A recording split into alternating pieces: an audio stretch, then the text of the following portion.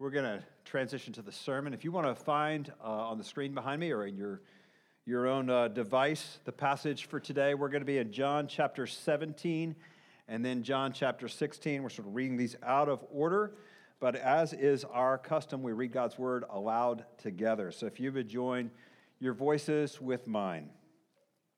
Jesus spoke these things, looked up to heaven, and said, "The Father, the hour has come. Glorify your Son, so that the Son may glorify you, since you gave him authority over all people, so that he may give eternal life to everyone you have given him.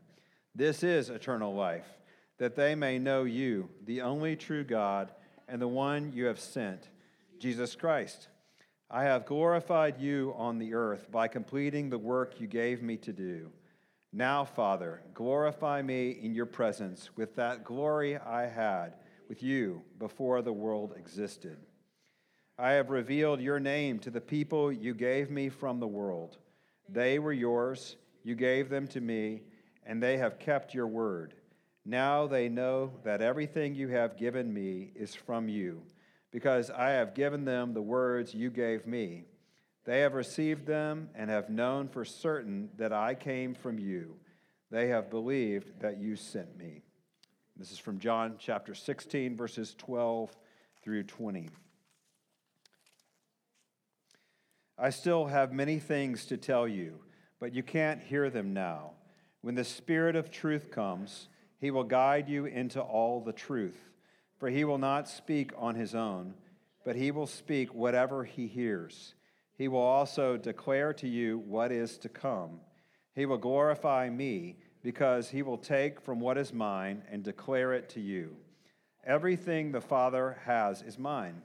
That is why I told you that he takes from what is mine and will declare it to you. In a little while you will no longer see me. Again, in a little while you will see me." Then some of his disciples said to one another, "What is this he's telling us? In a little while you will not see me. Again, in a little while you will see me. And because I am going to the Father?" They said, "What is this he is saying, in a little while? We don't know what he's talking about." Jesus knew they wanted to ask him, and so he said to them, "Are you asking one another about what I said? In a little while you will not see me. Again, in a little while you will see me. Truly, I tell you, you will weep and mourning, but the more you will become sorrowful, but your sorrow will turn to joy." This is the word of the Lord. Thanks be to God. Honest question. Have you ever wondered if all our talking about God isn't a figment of our own imagination? Okay, there got to be more honest people in the church than this. Have you ever wondered if all of our talking and speaking about God isn't some bit of evolutionary hardware that's sort of working its way out of the gene pool over time, or our collective desires for there to be a divine being? Anybody? Okay, thanks. Good, you're right. I would guess that just about every 8 to 10-year-old who's grown up in church has sat in a church like this and said, "What are we really doing here? Is this real?" There's a professor named William Lane Craig, and I like the way he puts this. He asks the question, is all of our looking for God, trying to know God, like a person staring down a well on a sunny day? And they look all the way down the well and they see a reflection of something that looks a lot like them. Is that what this is? We're in a sermon series this winter called No Bad Questions. And it comes from my conviction that in the church, no matter what you feel about this, there should be no bad questions. You should be able to ask anything you want to. It should be fair game to say, I don't know if I'm down for this, or if I believe this, or I'm not sure I can buy in. I need to understand. And so over the course of this winter, we're taking on a question a week, inviting you to submit questions. We have a schedule of what the different topics are I'm going to be covering in this topical sermon series. Each week on social media, I'm going to respond to a question that somebody sends in from our congregation. Did that the last 2 weeks. I'm going to continue to do so. And last week we asked this question: why isn't God more observable or provable? And this week, closely related to that one, is this question: is God even knowable?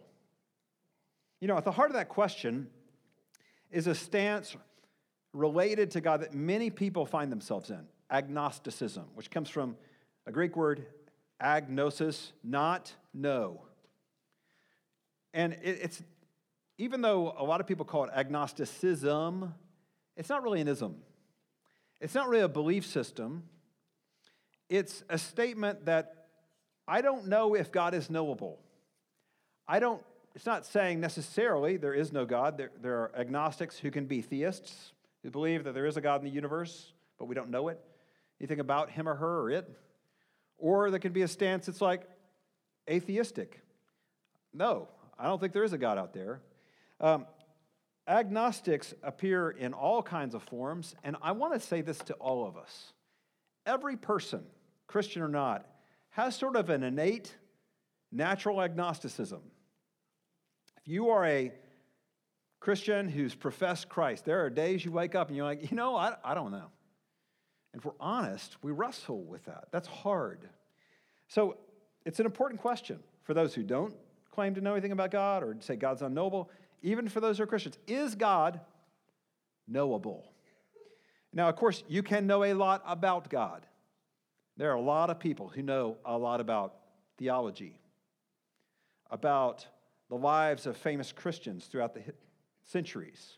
There are a lot of people who know a lot about godliness, how you're supposed to behave.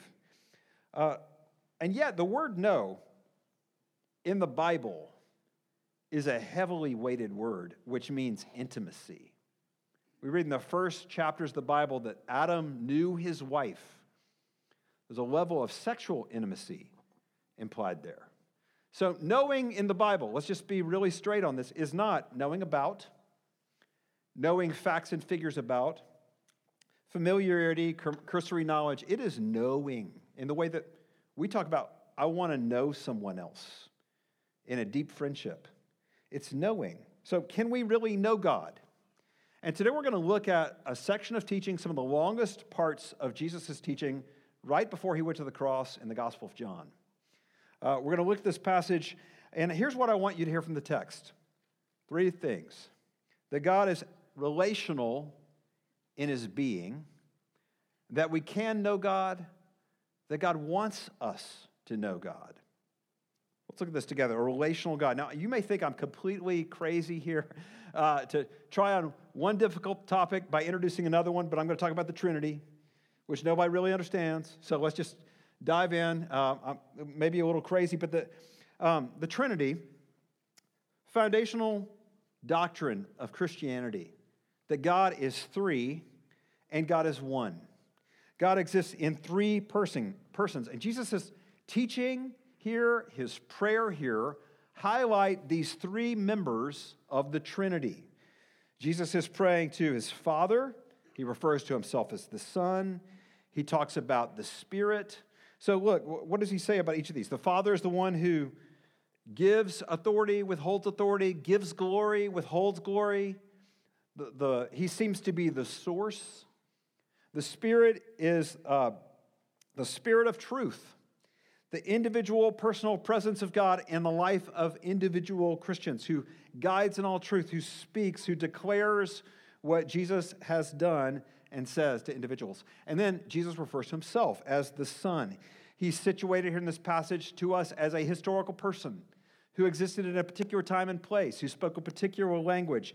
He says he's about to go away, which is clearly revealed here as language about his imminent death on the cross, to be with the Father.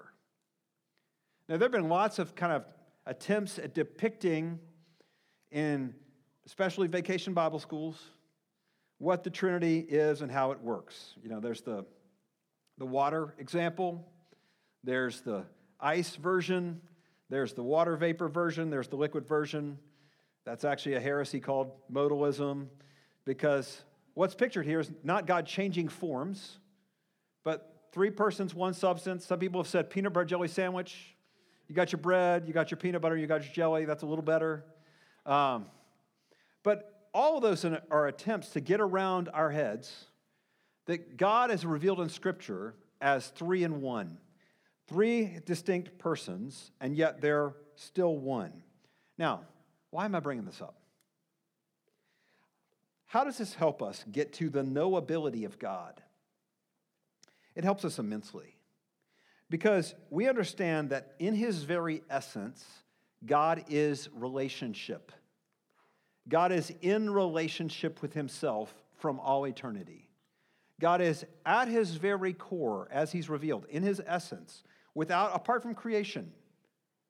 He is in relationship. He is relational. God didn't create the universe in order to start having relationships. God didn't make us in order to take a first stab at relationship.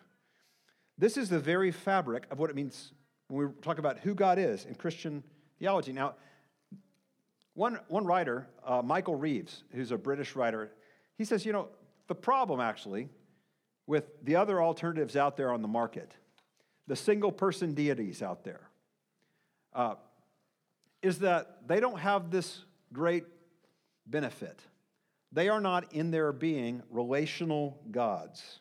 There's no ontological reason for a relationship. He says this way, no single-person gods, having spent eternity all by themselves, are inevitably self-centered beings, so it becomes hard to see why they would ever cause anything to exist.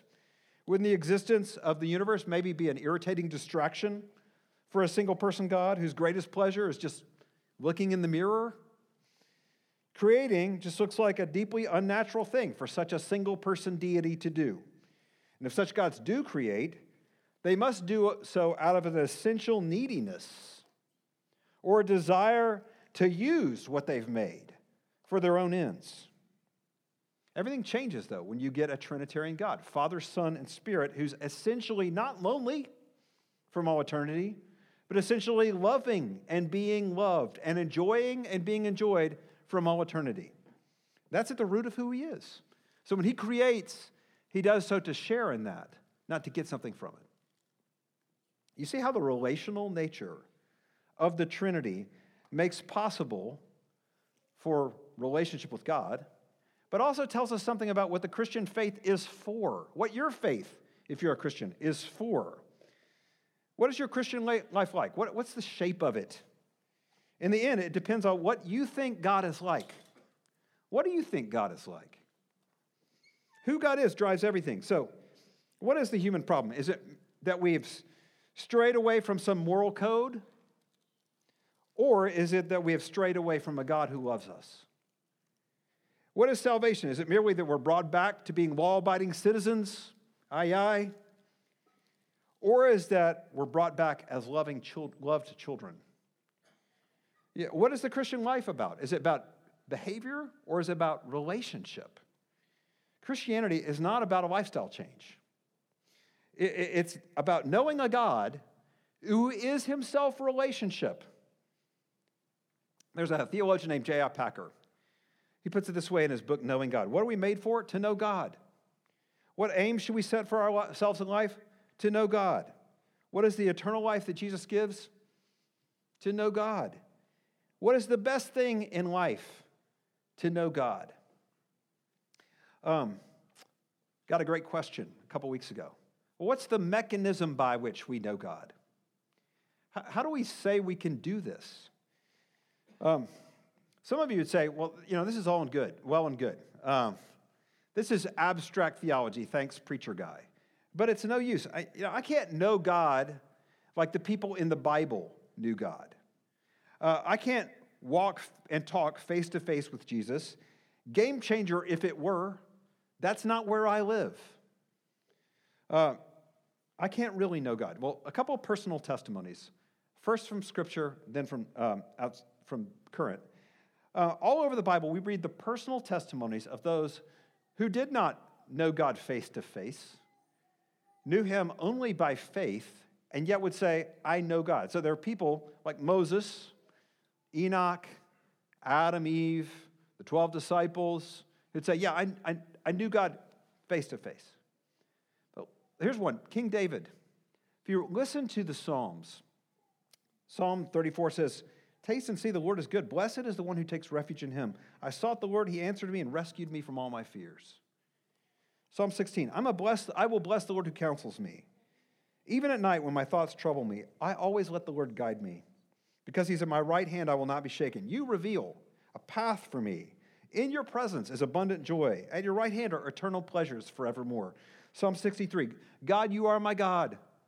My soul longs for you. My body faints for you in a land that's dry and desolate without water. I gaze on you in the sanctuary to see your strength and your glory. My lips will glorify you because your faithful love is better than life. Or Paul, who had a one-time vision of Jesus on the road to Damascus, didn't walk with him, didn't have conversations with him regularly. But he writes in Philippians 3, I consider everything a loss compared to the surpassing value of knowing Christ Jesus, my Lord. God is a speaking God. God is a relating God. Humans can know God, and not just data about God or study God from far off, but these and so many more people in Scripture are saying, I know God. I know God. Well, some of you are like, well, of course, that's what they say in the Bible. What do we expect? So, modern testimony for you. If you're a reader, one book that I would highly recommend as I was studying for this series is a book that came out in the last couple of years by a British writer and journalist named Francis Spufford called Unapologetic. And just a little word of caution, he's a Brit, so his language is not very clean. Okay, this is PG-13, okay? And I don't agree with everything in this book. But man, it's a helpful book. It's about how he is a believer in England, modern-day England. He's embarrassed by how embarrassing the church is and how embarrassing it is in a culture that's way less Christian than ours, that's filled with, a rise of new atheism, which is everywhere in England. He's like, it's super embarrassing to go to church. And when I say I am a believer in God and the Lord Jesus Christ, he's like, people look at me as if I've lost my mind completely. But the subtitle of this book says this: Why, despite everything, Christianity can still make surprising emotional sense. And in the book, he's describing his journey from agnosticism to belief. The book doesn't try to prove that God exists. It's not silly platitudes, but it's like this. He says, I know God. And I really know the God of the universe, of the Bible, as he's revealed in the Bible. And he's writing to not churchy people. He's writing in a journalistic tone. And like I said, it's rough and ready. But it's really helpful. Because this is a lot of what we wrestle with. Not is God real in some ultimate sense out there, but can I know God? Is that possible?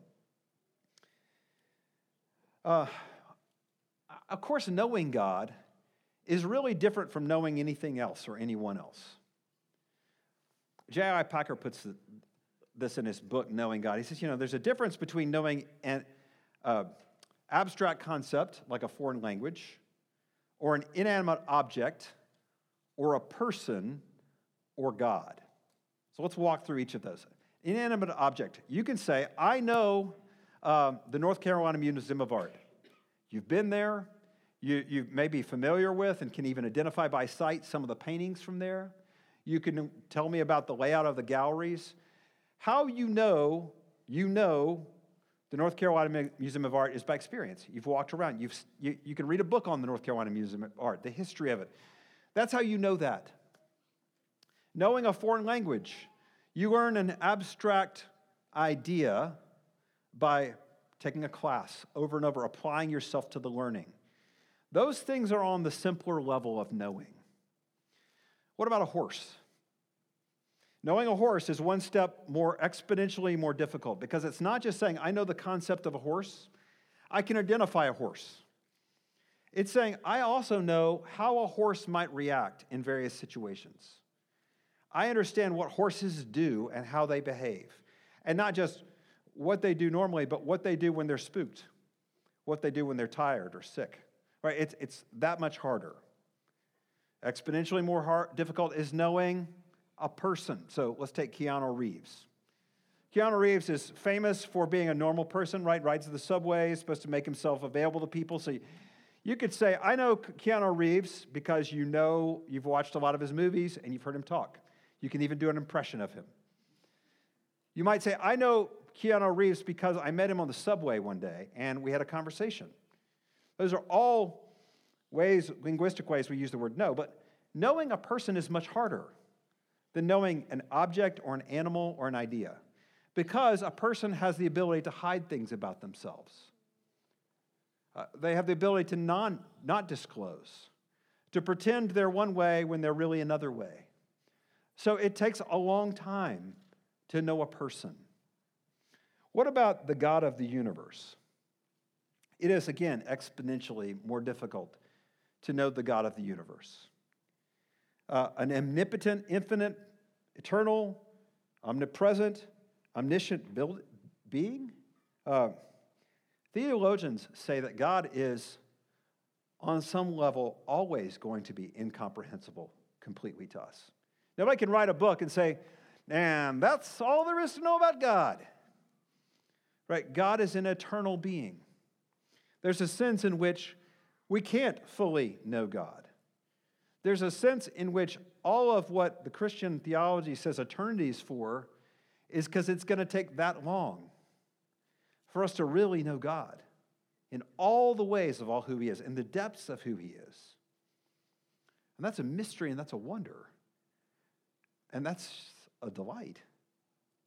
But God has also chosen to reveal himself to us. There has been a purposeful disclosure of God in human history, in the person, in a book, in the fellowship of other Christians. So many ways. God has chosen to disclose himself to us. But newsflash, I'm not going to tell you anything very exciting or new about that this morning. How does God reveal himself? In the pages of a very complicated book, as I said 2 weeks ago. In the person of Jesus Christ, who appeared in history as a historical figure. In the inward testimony of the Holy Spirit inside of believers. So in other words, all areas which I can feel some of you rolling your eyes right now, like, tell me something I didn't know, Pastor. That's not very helpful. So let me flip the tables on you. How would you prefer God had done this? Would you imagine this with me for a second this morning? What would you prefer God had done? If you have an invisible spirit, omniscient, omnipresent, omnipotent, that was you. How would you choose to reveal yourself to your creation? I would hazard that you would want both people to have some kind of objective reality and some kind of subjective experience. You would want some kind of solid person who's a representative of God, who is God himself, who you could study in the history books, who lived a public life. If God were to come in human being, they would have to be born on a particular date, in a particular nation, grow up speaking a particular language, and they would have to die, because that's what humans do. In other words, they can't just keep reappearing every generation throughout history. That means we don't have one God, we have a whole slew of them. But if we want proof that there's a God as a historical person, that's what you would probably do if you were a deity. And then I would think you would want, not only with that objective reality of that God appearing, I think you would want some eyewitness statements about that God. You would want maybe some firsthand reports, and not all reconciled and neat and made to look nice, but just presented in history. You would want testimony of people who had known him or known people who had known him, as close in time as possible in history. And you'd want to be able to study those things if you were this God. I think also that if you were this deity, you would want people throughout history to have some kind of subjective experience of you, some kind of experience of your comfort or your speaking or your encouragement or your leading, some kind of inward manifestation, some personal subjective presence in the lives of people. In other words, you getting I'm laying the sarcasm on thick this morning, get it? While we may have problems with how God has chosen to reveal himself, I dare you to find a better way. Yes, we would love it if we all had Jesus in every generation. But the fact that he had to come as a historical person means that there are going to be generations before who didn't know him face to face and generations after who don't know him face to face. That's just how it's got to be if we expect God of the universe to come in human history as a person. That's how that works. And if you want subjective experience, I got to say the Holy Spirit's a pretty good one. I like him. Like his ability to speak into the lives of Christians, his ability to convict of sin, to tell what's true, convict of righteousness. Again, not hocus pocus, not the force, but the personal presence of the divine in the life of a believer. None of what I'm saying proves anything. Right? I know this is not airtight. I know that this is entirely unsatisfactory to some of you. Really? This is what we're going to get this morning? But look, this is a God who has created a way for us to know him. And he continues to make a way for us to know him. And it's not served up the way you may have liked it, but I dare you to find something better and how we would have done this. Last point. This is a God who wants relationship. Listen to what Jesus prays. This is eternal life, that they may know you, the only true God, the one you have sent, Jesus Christ. God wants a relationship. Hosea 6, I desire the knowledge of God more than burnt offerings, says the Lord Almighty. Desire people to know me. God is keen on self-disclosure. He is keen on people knowing him. I recognize that in preaching this message, this is probably a very uncomfortable sermon. You may be sitting here this morning and be a person who's lifelong church person. And I may be making you nervous because you may be like, I don't know that I know God. Good. That's a good thing. That's a great place to start. Do you want to? Do you want to? The God of the universe says he's relational. We can know him. He wants us to know him. So here's my invitation, conclusion for you this morning. Are you willing to open yourself up? Bunch of ways here. Are you willing to open up yourself? Are you willing to hear from God? Open up your attitude. Open up your heart. On the inside, I'm open. Open up your schedule. We can't fit knowing God in between appointments or in a rush somewhere. God won't be neatly scheduled like that. You're going to have to make room for God. Make room for stillness or silence. Open up to hear from God. Open up this book. In particular, I would highlight opening up the book of Psalms. The Psalms are the heart language knowing God book. If you read 5 Psalms every day, and there's one that's really long, you could make it its own day. You'll read through the entire Psalms every month. And you could read through all of them, therefore, 12 times a year.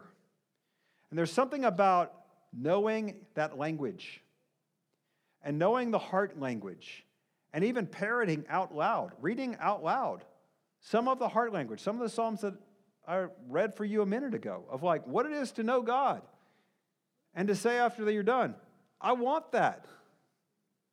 I encourage you to try this. Open up your own personal history. One of the things that's the hardest for us to know God is when there's a lot of scar tissue or the gutters are really clogged. And there are parts of your story that involve trauma, really bad experiences, abuse at the hands of other people, painful memories. They make it really hard to feel like I can know that God because he's dangerous. Can you open those up? Open up your Sundays. Not just worship, not just showing up here, but open up, yes, that, but open up the rest day of Sabbath. God has offered it to you. Day of rest, day to be alone. To tell you the truth, if you could get this into your head, you don't have to do it today. There's nothing that you absolutely probably have to do today. It can wait. But opening up time for a walk with the Lord, His creation, opening up some space. I know some of you, you're like, I have hobbits at home. There's no way I can get silence. I know. But during nap time, can you try to make some space? Lord, I want to know you. Open up yourself. Can I promise you something? This whole thing that we're doing here, it's not just looking down a well and seeing a reflection at the bottom that looks kind of like us. There's somebody there. This isn't just a figment of our collective imaginations. This isn't a piece of leftover hardware from some kind of evolutionary mud. This is real. There is a God who wants to know and be known. And He's offering Himself up to you. Consider this an invitation. Would you pray with me? Lord, we thank You for Your word. Thank You that it tells us about what You're really like. And Lord, I pray for all of us here this morning that You would answer the prayers of those who want to know You, that You would show Yourself. Lord, I pray that this would become more real if we've been going through the motions. I pray that we'd be really honest and You would answer that. Pray for those who have deep pain, where a mention of this, even in a sermon, is difficult. Pray, Father, for them this morning, that You would encourage them, or that You are not the God who hurts and condemns. And Lord, we offer up these prayers to You in Jesus' name. Amen.